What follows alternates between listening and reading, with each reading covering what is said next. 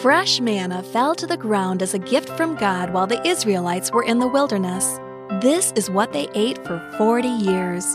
It was fresh from the ovens of heaven, baked by the master baker himself. How the Israelites must have anticipated the taste and the smell of each morning's delivery. Just like the Israelites, you too can now experience the taste and smell of fresh manna. Today, you will be listening to Darryl Bentley, pastor of the Metropolitan Seventh-day Adventist Church. And now, here's Pastor Darryl. We're on chapter 11 of Romans.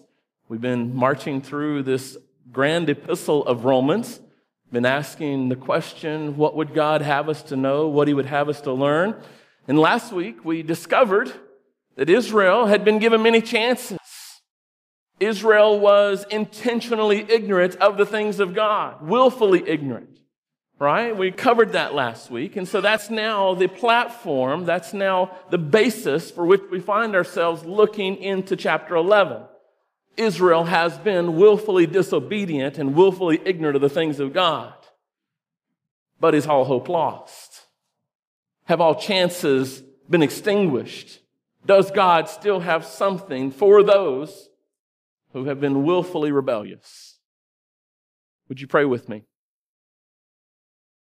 Loving Father, I thank you that we can pause now to open your word. Father, we have worshiped you in song. We've worshiped you in giving. We've worshiped you in readings and prayer. And now, Father, we want to worship you in the word. And this idea of worship means that we are willing to surrender, to submit. That we're willing to bow down and humble ourselves before you.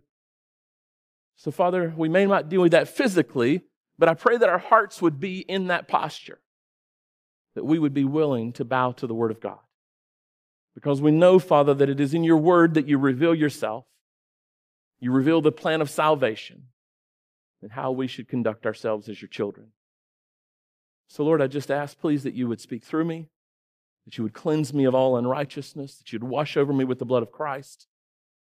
Lord, give me the words from on high that would be your words to bless your children today. And I ask for your special blessing, your Spirit to be poured out on my brothers and sisters that are here, those that may be watching online. Father, please bring us the blessing that we need today. Challenge us, encourage us, strengthen us for the journey. We pray in Jesus' name. Amen.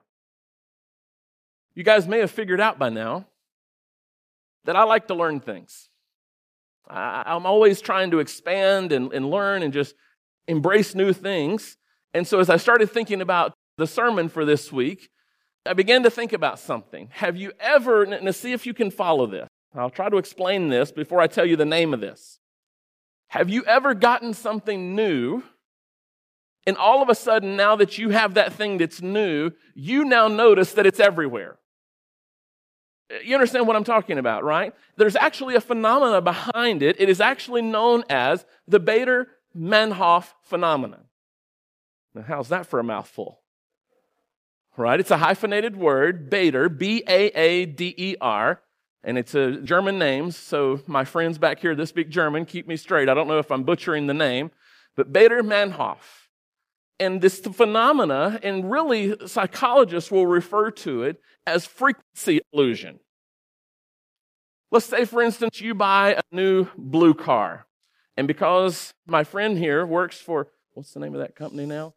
Stellantis. He works for what used to be known as Chrysler. That's what I'm going to go with. The company formerly known as Chrysler. How's that? Can't keep up with the changes. And let's say that you buy a new vehicle and it's a blue one. All of a sudden, Matt starts noticing, man, there's a lot of blue vehicles on the road. Well, it's not that there's any more blue vehicles on the road. It's just now, out of all the haze and noise of bombardment with which we are mentally bombarded, every day, something vying for our attention, screaming for our attention. Now he has had a reason to stop and notice blue. Maybe you're not into blue vehicles. Maybe you want a new pet. And maybe, Christopher, you decide to buy a bulldoggle. Did you hear what I said? A bulldoggle. Oh, yeah. Oh, yeah. You see, because English bulldogs apparently have some inherent genetic traits, such as hip problems and some other things because of their pudginess. They have trouble breathing. So they've now, Christopher, mixed bulldogs with pugs and beagles. They still look like a bulldog, but they're much healthier. So Christopher has just purchased his brand new bulldoggle. He went over to the family pet store in Novi, and for a cool $5,000, they gave him a new dog. And if you think I'm out of my mind, go to the store. My daughter likes to go over there, and all we do is let her look. But you've got your brand new bulldoggle, and you've taken him out to the park, and all of a sudden, guess what, Christopher? You know, man, there's a lot of bulldoggles around. And because you've studied the breed, you know the characteristics. Oh, well, look, honey, he's got a bulldog. He does not have a bulldog. That is a bulldoggle too. And it's not because there's more bulldoggles now. Again, it's because of out of all of the noise and confusion in life, now you have a reason to notice something, right? It's now, another way we might be able to put it, is now it's on your radar in a way that it wasn't before. Again, what was the fancy name for this phenomena? Scott told me the Bader-Hoffman phenomena. Is Scott right? Do this. Bader-Meinhof. It looks like Meinhof, but I think it's pronounced Manhof. Martina or somebody can correct me later. So why would I even talk about this? Well, why I started thinking about this was because Scripture can be much the same way. You have a Bible in the pew or even your personal Bible. Somebody hold up a real Bible. Not that this one's not real, but it's digital. I just mean something that's bound. Okay, so may I use your bound Bible? This is a little book, right? Easy reading. Sit down and finish it in one setting, yes or no? All right, I'm going to flip through here. Let's just see how many pages, not counting appendices and all that. Scott's Bible has 1,782 pages. Now, almost 1,800 pages of reading in 66 volumes, and all of the examples, cultural and otherwise, are exactly like your life today, yes or no? Are not all of you farmers? How many of you wish you were farmers? Okay, I've got 3. How many of you pray you never have to be a farmer?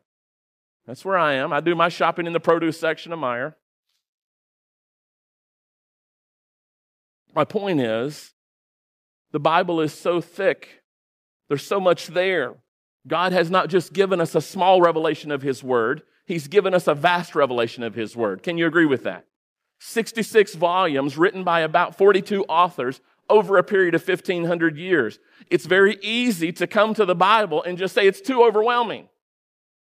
And then we kind of find ourselves, well, I'll read this because that's familiar, and I'll read this.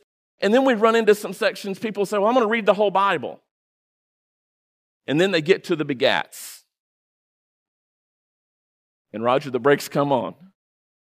Oh, so-and-so begat so-and-so. And so. How many of you get excited about reading the begats? I'll tell you how you make the begats fun. Are you ready? Here's how you make the begats fun. What you do, and I like to start with Matthew, right? Because Matthew then references back to a lot of the other lists. What I like to do is look through that list of begats and pick out a name and then go and search for that name in other places of the Bible and just get a little familiarity with that person's history, right? Because if I don't do something like that, I'll just be reading this list of names, and not to pick on my brother Matt, but how much experience do you have pronouncing Hebrew names? He said he butchered them. I'm not going to say amen, or let's just say that most of us don't use those names. So the Scripture can be very much just like everyday life. There's so much there, there's so much depth that we kind of remain very superficial. I want to submit to you that we've got to get in the habit of stopping and paying attention so that the things of rich and deep experience in the Scripture can become something that now jumps out at us. But we have to be intentional about that. For instance, if I mention to you the concept of the remnant, how many of you have taken the time to go through and study the Scripture and identify various remnants in the Bible? Well, since it's only been one of you, the rest of you get to do it with me today. Amen? All right, we're not going to do an exhaustive list, but let's just go through a few, okay? I want to start with Noah. Go with me to Genesis chapter 6. Genesis where? Genesis 6, talking about the story of Noah. Genesis chapter 6.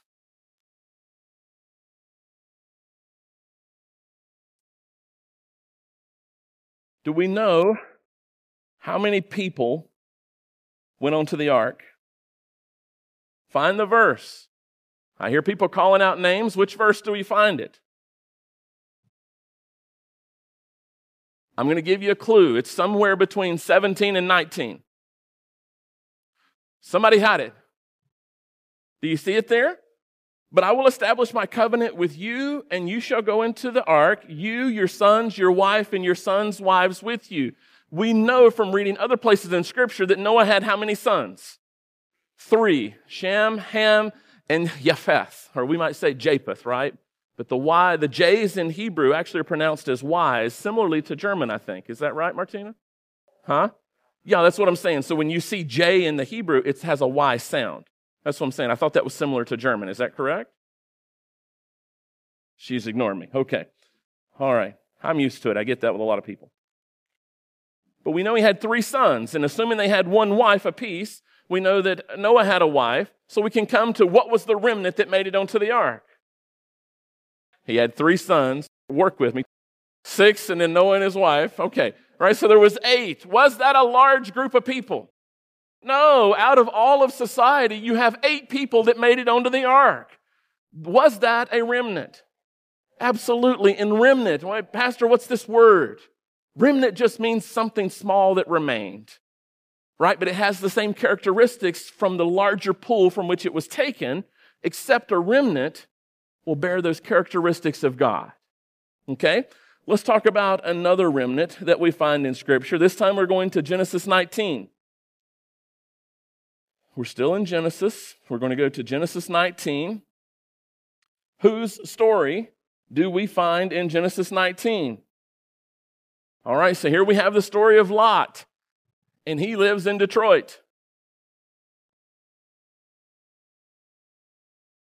He lives in Chicago. He lives in New York, San Francisco. Take your pick of any large city that is abundant with sin. Are you with me? I'm not just slamming Detroit. I'm not trying to be that way. I'm simply saying that we know historically cities are places of vice and sin, right? They're hotbeds for it, okay? So he lives in the ancient cities of Sodom and Gomorrah. How many people make it out with Lot?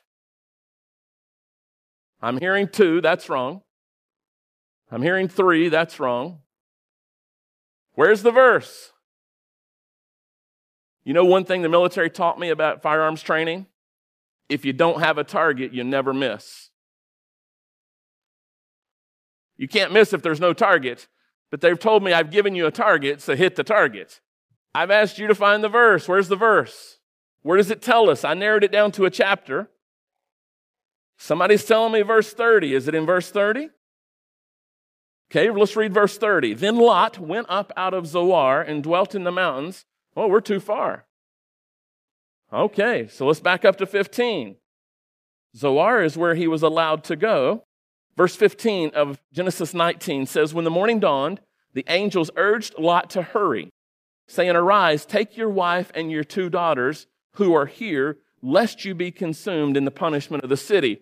So let's do the math. Lot, his wife, and how many daughters? 2. Comes to a total of 4. And we know that out of the 4, how many of them actually survived the trip? Only 3. So those of you that were saying 3, you were right. You just got a little ahead of me. Again, large number, small number. Majority or remnant. Now, let's continue to look and see a few more places where we see this remnant theology playing out. This time we go to Daniel chapter 3. Your radar should go off. You should know this story. Daniel chapter 3. We find ourselves on the plain of Dura. D-U-R-A. And we find out that there is a king there who is very humble. Do we find a humble king, Jeremy, in Daniel chapter 3? No, we find a brother who had a vision, who was given a dream by God, and in the vision, the head of the statue was gold, but he has to go a little further. He sets up a 90 feet tall golden statue. Can you imagine that being on the plain, the desert plain, the sun glistening off of that thing? Can you imagine how just amazing that would have been? And all I want you to do is just show up. I've assembled the best band, and when the band kicks off, all you have to do is bow down to this beautiful golden image. No problem. Unless you happen to be Hananiah. What's the other two names? And I better not hear pagan names. Hananiah, Mishael, and Azariah. What did they say? Not happening. Everybody else was willing to bow down. And I mean, think about how easy it could have been. Well, I don't really want to bow down to this thing, but my sandal is a little loose. I'll just tighten my sandal. Same thing. Question for you. Were Hananiah, Mishael, and Azariah the only Hebrews present on the plain? Probably not. And yet, everyone bowed down except them. So was the majority in the right, or was there just a faithful remnant? Just a faithful remnant. Again, we see this concept. And I want to put this concept on your mind so heavily that when you read through Scripture, that you'll say, oh, wait a minute, there's another remnant. There's another group that when the majority was absolutely losing their minds, here's another group that was willing to be faithful. Here's another group that chose to be a remnant. Let's see if we can find a couple more examples. 1 Kings 19. 1 Kings 19, where Matt read the scripture reading for us. Thank you so much for that. 1 Kings 19, go down to verse 14. And here we find Elijah having a pity party. Am I right? I mean, you figure just a few days prior, he had stood upon Mount Carmel and he had seen the glory of the Lord come down in such a powerful and miraculous display that few things in Scripture can rival that. I mean, people saw some amazing things, but can you imagine? You're there and woof! I've seen videos of fires moving through grasslands and forested areas. Have you ever noticed that sound that it makes? It's consuming, it's pulling in that catalyst oxygen so fast that it creates that. Can you imagine God's fire coming down from heaven in such a powerful and manifest way that it not only licks up the offering, but wipes out everything else there? And then, do you remember how many people he took down to the creek and gave them their last rites? Anybody remember? 450 prophets of one flavor and about 400 of another flavor. Simple math, 850 people. And then how many women did it take to send him running?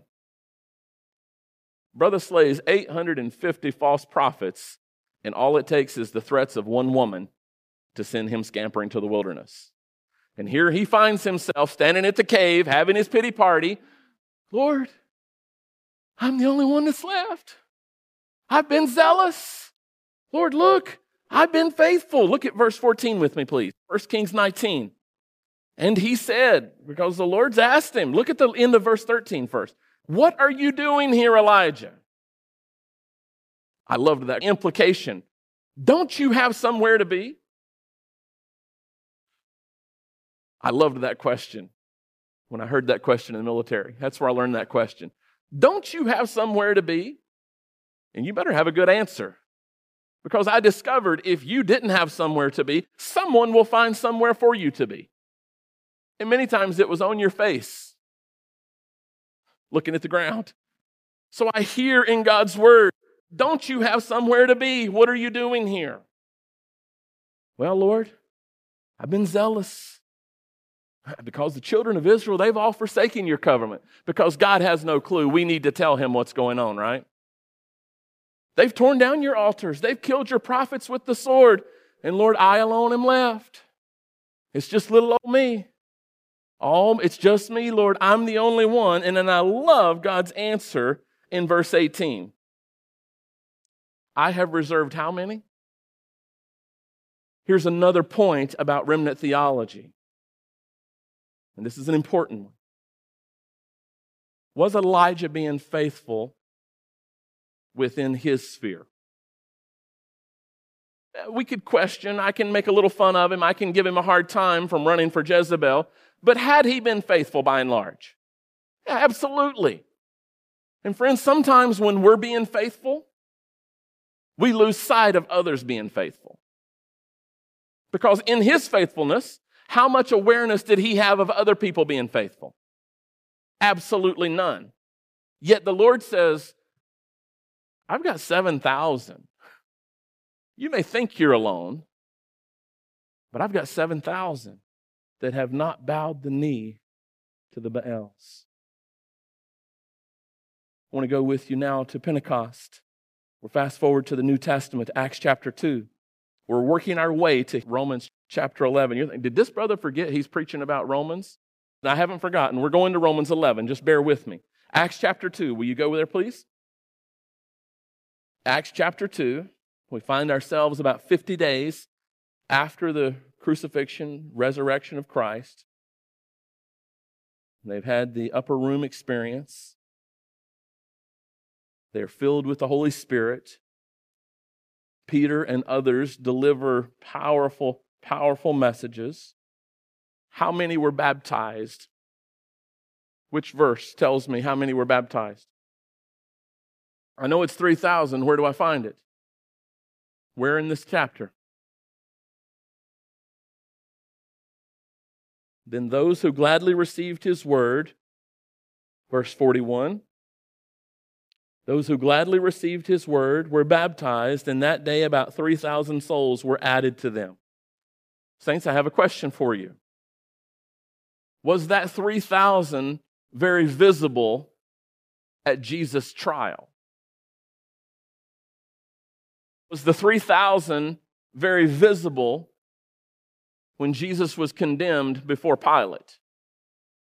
Were the 3,000 very visible as Christ was basically dragged down the street after having been beaten, having been scourged, having his back ripped open, and now an old rugged timber laid across his shoulders? Was the 3,000 very visible? Were the 3,000 very visible when the crowd cried out, "Crucify him"? Were the 3,000 very visible? So did it appear that Jesus was all alone? Forget the 3,000. Were the 11 very visible when they came to arrest him in Gethsemane? Where did those guys go? Scattered like cockroaches when the light comes on. Peter even took it further. Even though he was curious and he followed after where they took Jesus to conduct his mockery of a trial, as Peter stood there warming himself by the fire, he even went so far as to curse and use profanity to say that I have no association with that guy. So we could say the 3,000 weren't very visible. The 11 certainly weren't very visible. And one of the 11 was actually willing to verbally say, I don't know the man. Seems like Jesus is all alone. 50 days later, you have about 3,000 people who fall under conviction of the power of the Holy Spirit. And saints, I would submit this to you. Tell me if you think I'm off base. Those 3,000 people didn't just suddenly develop a heart for Christ. There must have been something in their minds wondering, is this guy the guy? Does that make sense? Is that reasonable? Is it reasonable to assume that they had a true heart wanting to follow God, and when they were given enough information and the convicting power of the Holy Spirit came upon them, they made that decision to continue to follow God? Is that a reasonable assumption, yes or no? Do you think there were more than 3,000 people that had journeyed to Jerusalem for the Passover? So was the majority willing to accept Christ? Or was it again just a faithful remnant? A faithful remnant. Again, over and over, the Scripture presents a picture of only, and it's not exclusive, but only in a faithful remnant that's willing to follow Christ. It's willing to be faithful to God. Let's go to Romans 11 now. Let's tie this together. See what lessons we can glean. Romans chapter 11.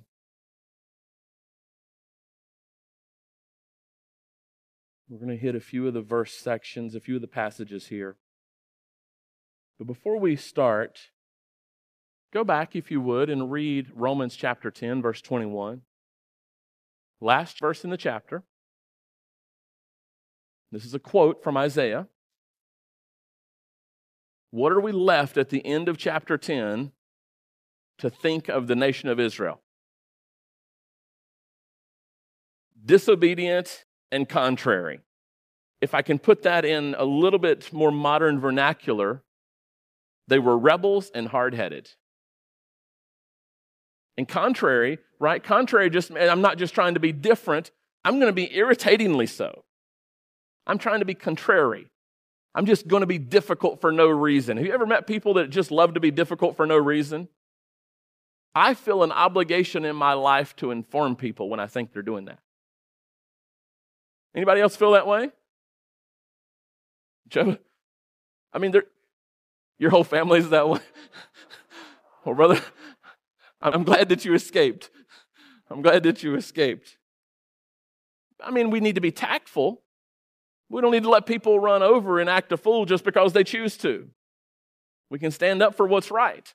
I had a guy look at me like I was absolutely crazy one time. I'm standing in a parts store. This was probably 5-6 years ago. One of my sons is with me, of course, a little younger back then. This guy's standing there in the parts store, blah, blah, blah, blah, blah, blah, blah, and he's letting the words fly, and he's just so proud of himself. I just went over and tapped him on the shoulder. I said, "Excuse me." I said, "Do you mind watching your language?" I said, "Some of us don't care to hear that, and I've got a small child with me. I'd really appreciate you being a little more careful with your language." And then I followed that up with a big smile, said, "Thank you so much."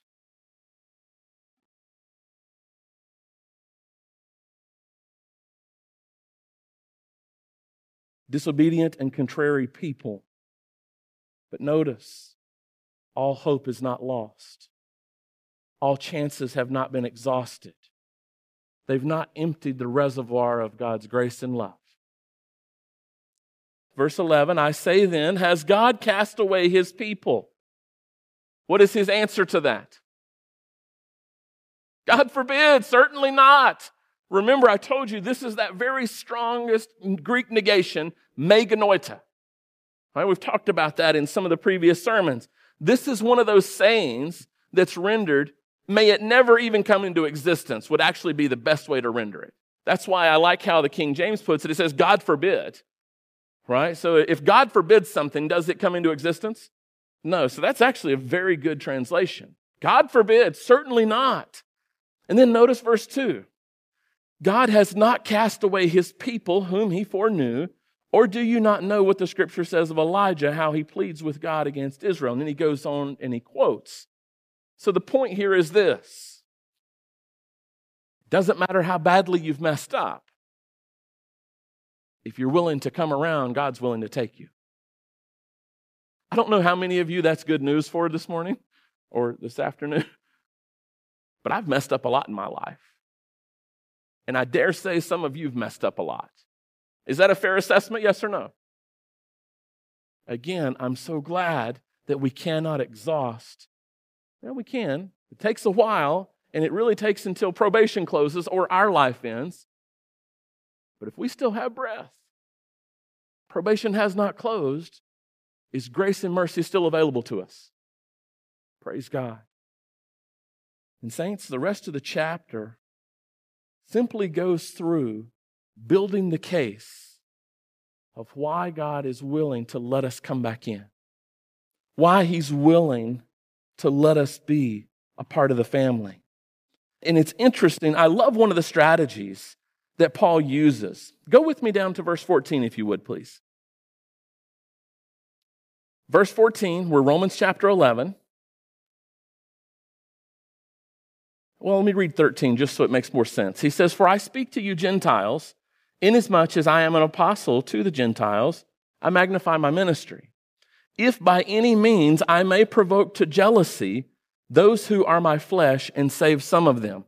Now, how many of you have thought about before jealousy being a good strategy for winning people to God? Let's process that for a second. Next thing we do in our next evangelistic series is we've got to make people jealous about what we have. It kind of sounds a little weird in our minds, doesn't it? So what kind of jealousy is he speaking about? Is he talking about that self-centered kind of jealousy? What kind of jealousy is he meaning? Well, let's think about this. In Exodus chapter 20, and I believe verse 5, jump there with me. I want you to see this for yourself. Hold your finger in Romans 11, if your book can hold a finger. Exodus chapter 20, which verse? Verse 5. How does God describe himself in Exodus 20 and verse 5? I am a what type of God? A jealous God. Does that mean that God is petty and small-minded? What does he mean? What type of jealousy? I think it's this type of jealousy. It's the type of jealousy that I have been given something so wonderful, so amazing, so fulfilling, so just overwhelmingly magnificent, and I'm heartbroken that you don't have it too. How's that for jealousy? It's not jealousy about I have something, well, I have it and Matt doesn't. It's, hey, I've been given something awesome, or I have something awesome, and I'm jealous, I'm upset that Matt doesn't have it too. I want Matt to have it. I want Matt to have it. I want all of you to have it. And I believe that's the type of jealousy that Paul is speaking of. Here, go back with me now to Romans chapter 11.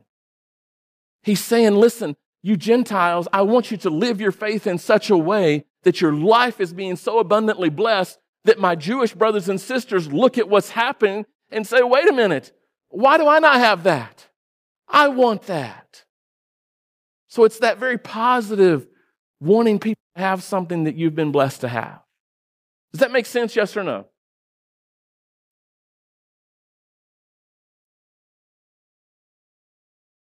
And then he uses two metaphors to describe coming back to God. Look at verse 15, Romans chapter 11, verse 15 with me, please. It says, "For if their being cast away is the reconciling of the world, what will their acceptance be but life from the what?" So the metaphor that he's using here to describe Israel's current condition is what? What's the metaphor? It's a resurrection metaphor, and to be resurrected, what did you first have to be? You first had to be dead. The saints, I don't know about you, but if I happen to have to taste of death, I want to come up in the first resurrection. And some of you are thinking, no, wait a minute, what were the two resurrections? Well, let's put it this way. The first resurrection is a good one, right?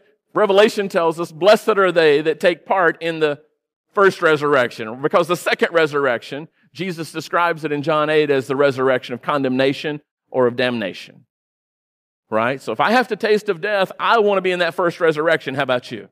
So this is a good thing. This is a positive thing. You have no idea how many times I've had to preach a funeral, and I just wish that I could lay hands on that coffin and say, Lord, bring them back. The hardest funeral I ever did was for a 2-week-old child.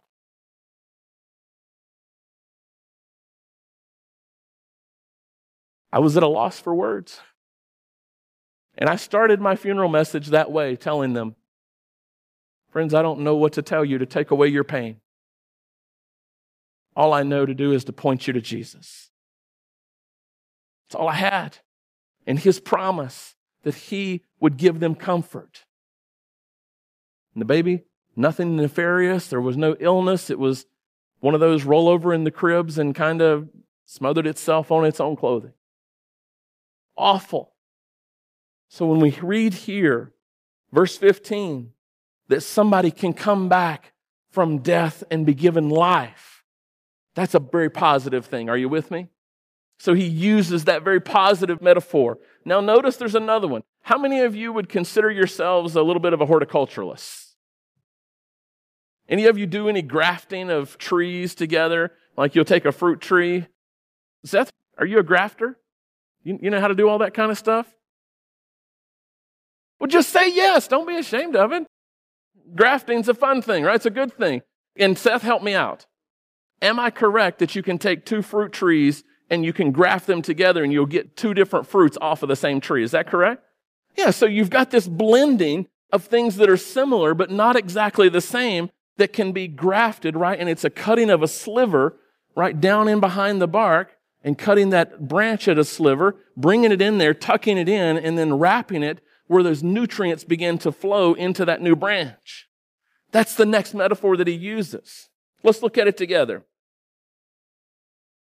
He says, verse 17, if some of the branches were broken off, and you being a wild olive tree were grafted in among them, and with them became a partaker of the root and fatness of the olive tree. Now notice, do we have two types of trees, yes or no? What were the two types of trees? Let's make sure we keep this straight. You being what type of olives? Wild olives. And now you're being grafted into what type of tree? Just olive. All right, so you've got similar fruits, so to speak, similar products, wild olives, regular olives. Okay? But you can come in and be part of the fatness of the olive tree. But do not boast against the branches. In other words, those that have been broken out. But if you do boast, remember that you do not support the root, but that the root supports you. Now, let me ask you a question. When were the branches of Israel broken out? I'm looking for a specific year. When were the branches of Israel broken out? As a corporate body. I'm hearing it over here. I'm hearing 34 AD. 34 AD is the end of which prophecy?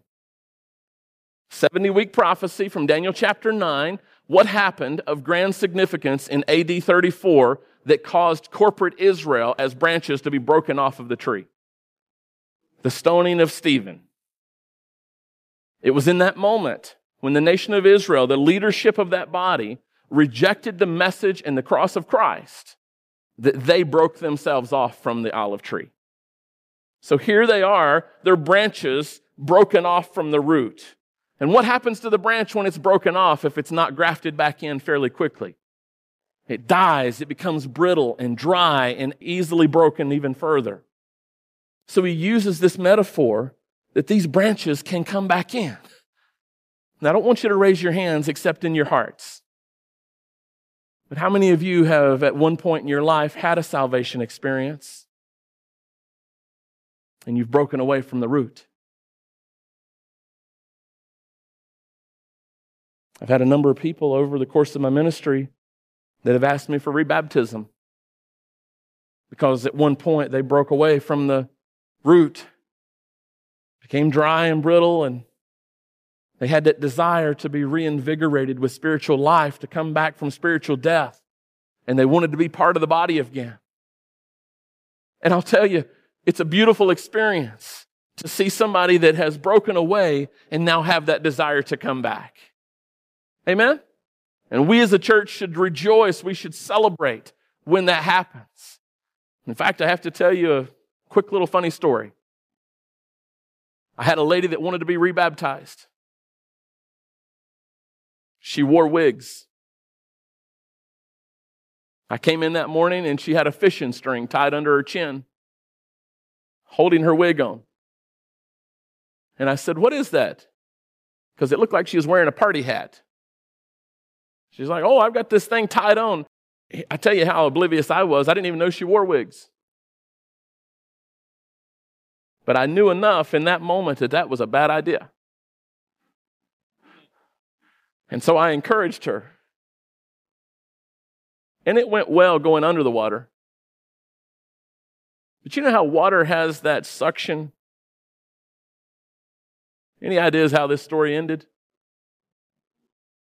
When that dear sister came up out of the water, you could see the smile on her face, the happiness in her heart, and the water pulled that puppy back. She let go of my arms, and she yelled out, "Whoop, there it went!" But she rescued it before it made full escape. By that time, I had her standing upright. Her smile had gone to abject horror. And she asked me, she said, "Do you think anybody saw that?" I pulled her close to me. I gave her a hug. And I said, "You just recommitted your heart to Jesus. Does it matter?"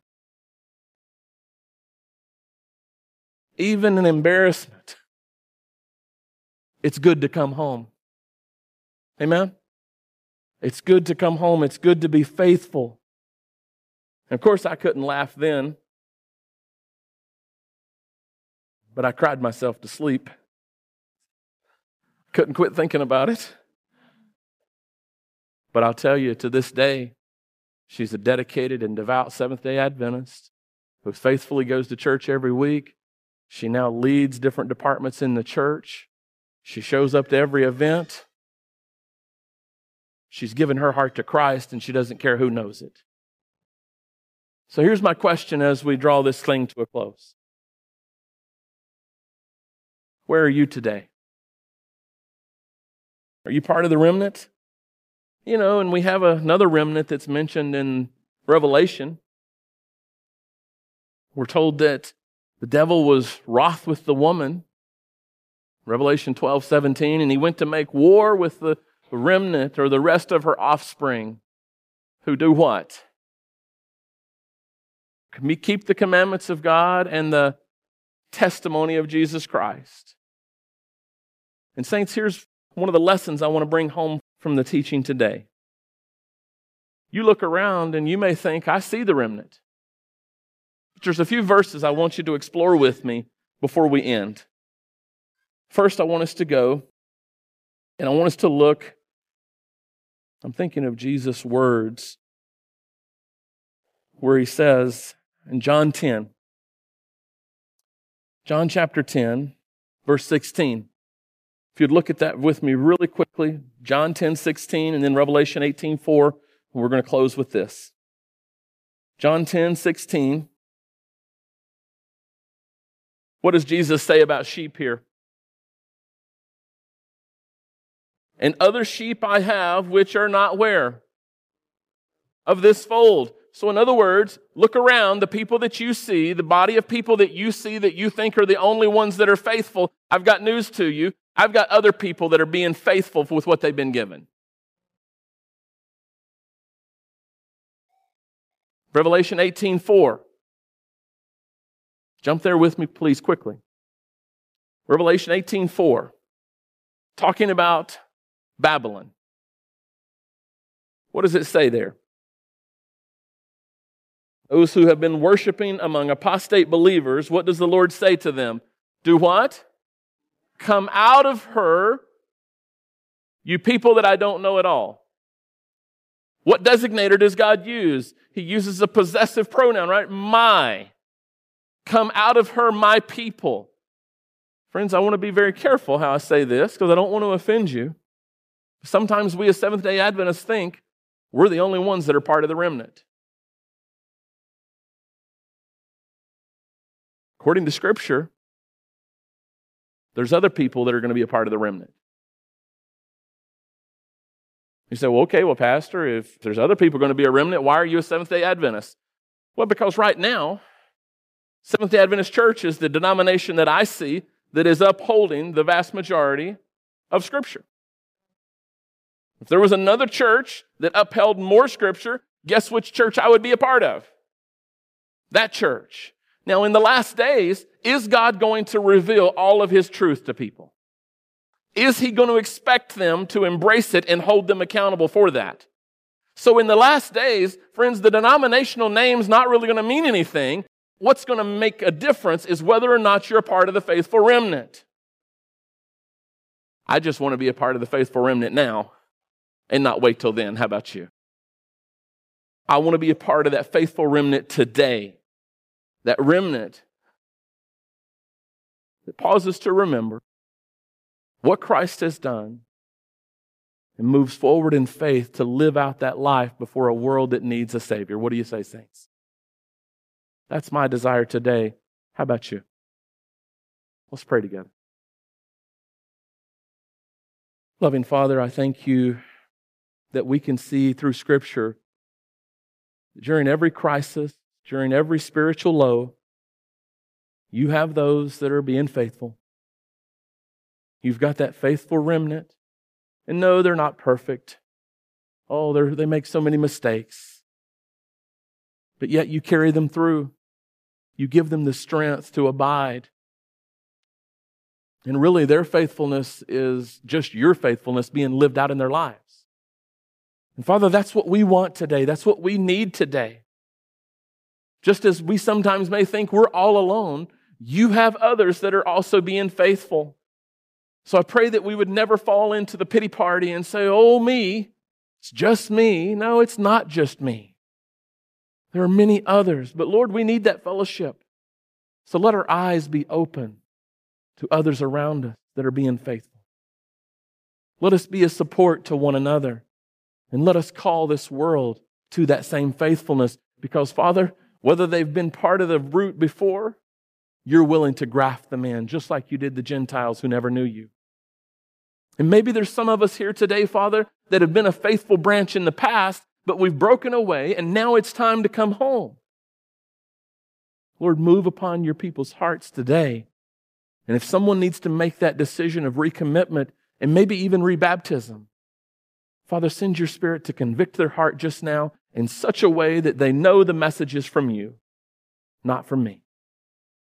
And so now, Father, as we transition to celebrate the Lord's Supper, I ask that you would cleanse our hearts, that you would purify our minds.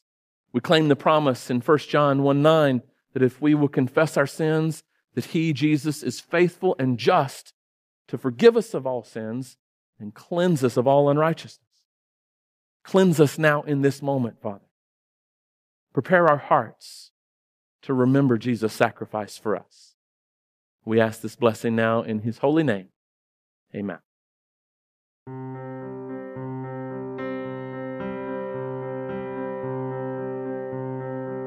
You have been listening to Darryl Bentley, pastor of the Metropolitan Seventh-day Adventist Church. If you enjoyed this sermon, why not visit his church this coming Sabbath or a church near you listed on strongtowerradio.org. You will find the Metropolitan Seventh-day Adventist Church at 15585 North Haggerty Road in Plymouth, Michigan, and their worship service starts at 10:45 a.m. Their website is www.metrosdachurch.org. This has been a Strong Tower Radio production.